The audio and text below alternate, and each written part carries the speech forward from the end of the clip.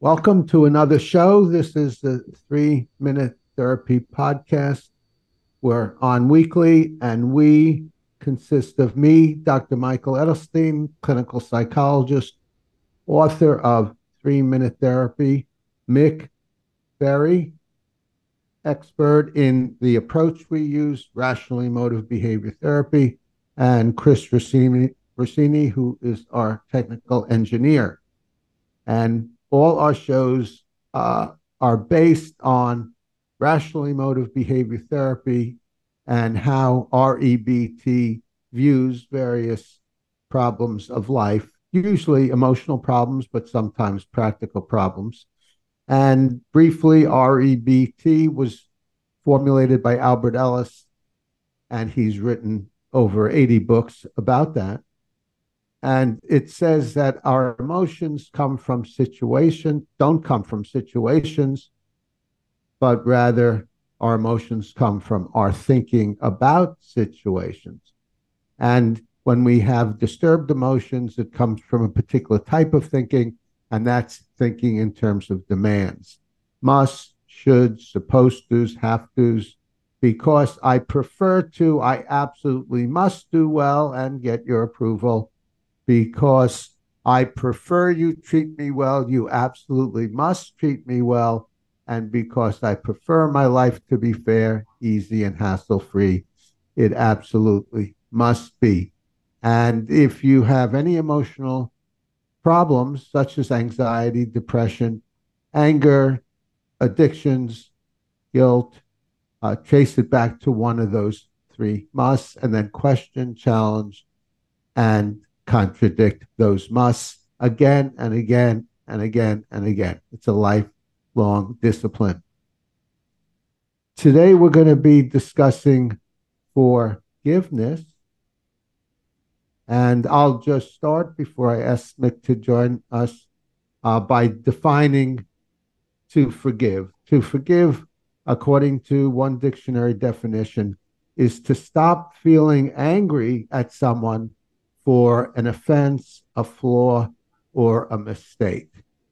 So basically, forgiveness means you're admitting that you have an emotional problem, you are feeling angry at someone, and therefore the solution is to change your own thinking rather than secondarily to speak to someone to see if they're willing to admit their mistake and make a change in the future.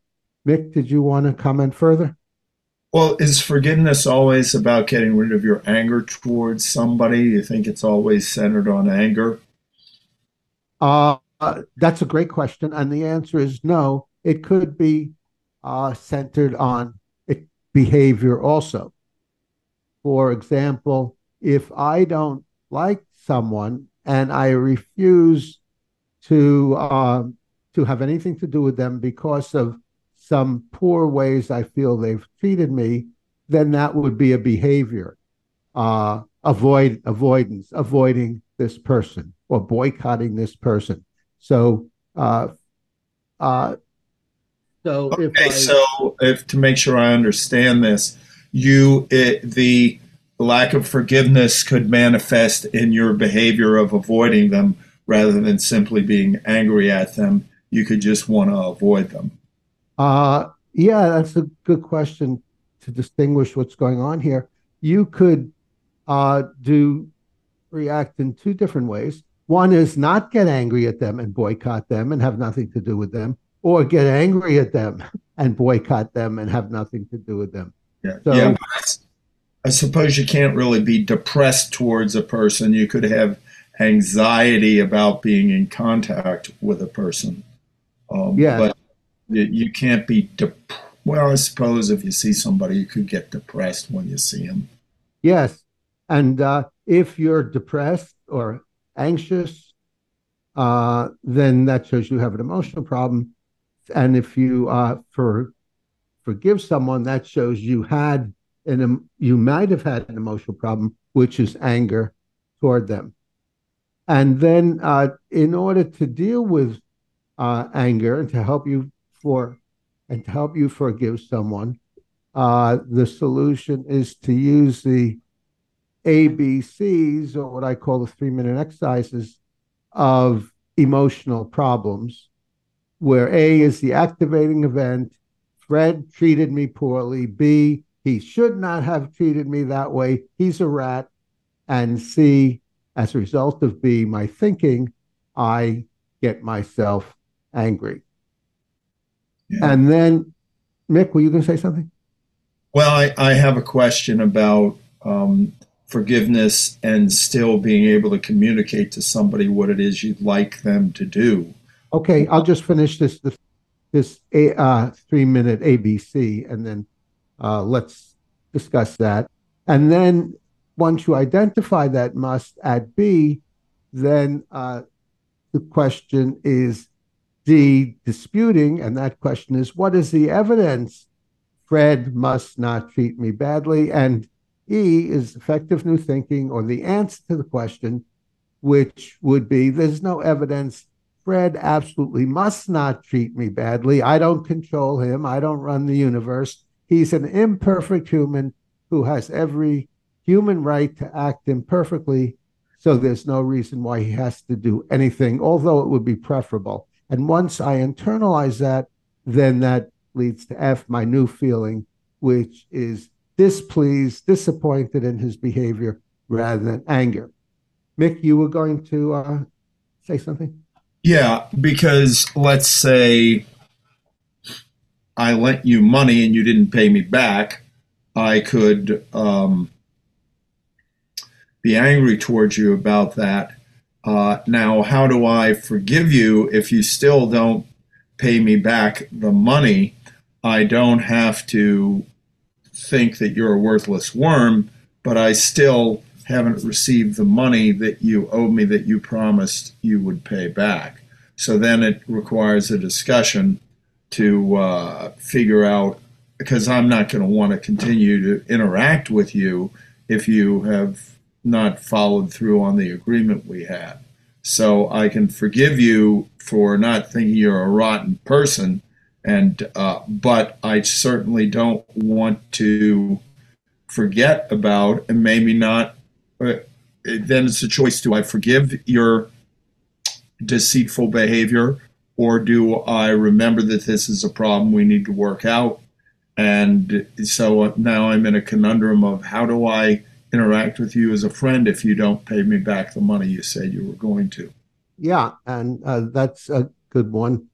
And so you could forgive me in the emotional sense, in the sense that you don't make yourself angry at me for not paying you back.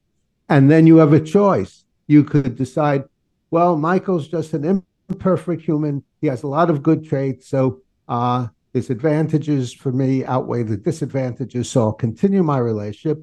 Or you could decide on the other side, well, this is more evidence. I can't trust Michael. I don't want to be a friend of his. So then you have nothing to do with me. So once you get over your anger, then you have a clearer head and you can decide what's the best practical approach. Does that answer the question, Mick? Yeah. So you're saying it's an individual choice, but that anger only gets in the way of us making the best choice for ourselves. Exactly. Yes. Yes. Right. Okay. That's pretty much all I wanted to say about forgiveness. Mick, did you want to say some more? Yeah. The thing is about forgiveness, that implies, or I think it definitely has connotations of reaching a point where you're upset with the other person and you're condemning them and then you forgive them. But I think it's possible to avoid having to forgive in the first place by becoming so facile with accepting people's foibles and people's mistakes that no condemnation takes place in the first place, so that forgiveness is not even needed because no condemnation ever arises. Yes, well said. And what you're referring to is unconditional other acceptance, UOA, accepting other people as the imperfect humans they are. That doesn't mean you like their imperfections, but it means you don't condemn them as rotten people because they have imperfections, because they act poorly. Okay, very good. Okay, good show. Thank you very much, Mick. Uh, and thank you, Chris. And I'm Dr. Michael Edelstein signing off. And comment below if you have any thoughts about this. Suggest a subject. If you'd like us to discuss anything in particular, volunteer to be with us on one of these podcasts, and we'll cure you of any emotional problem you have. And subscribe to the 3 Minute Therapy podcast to stay on the rational side of life.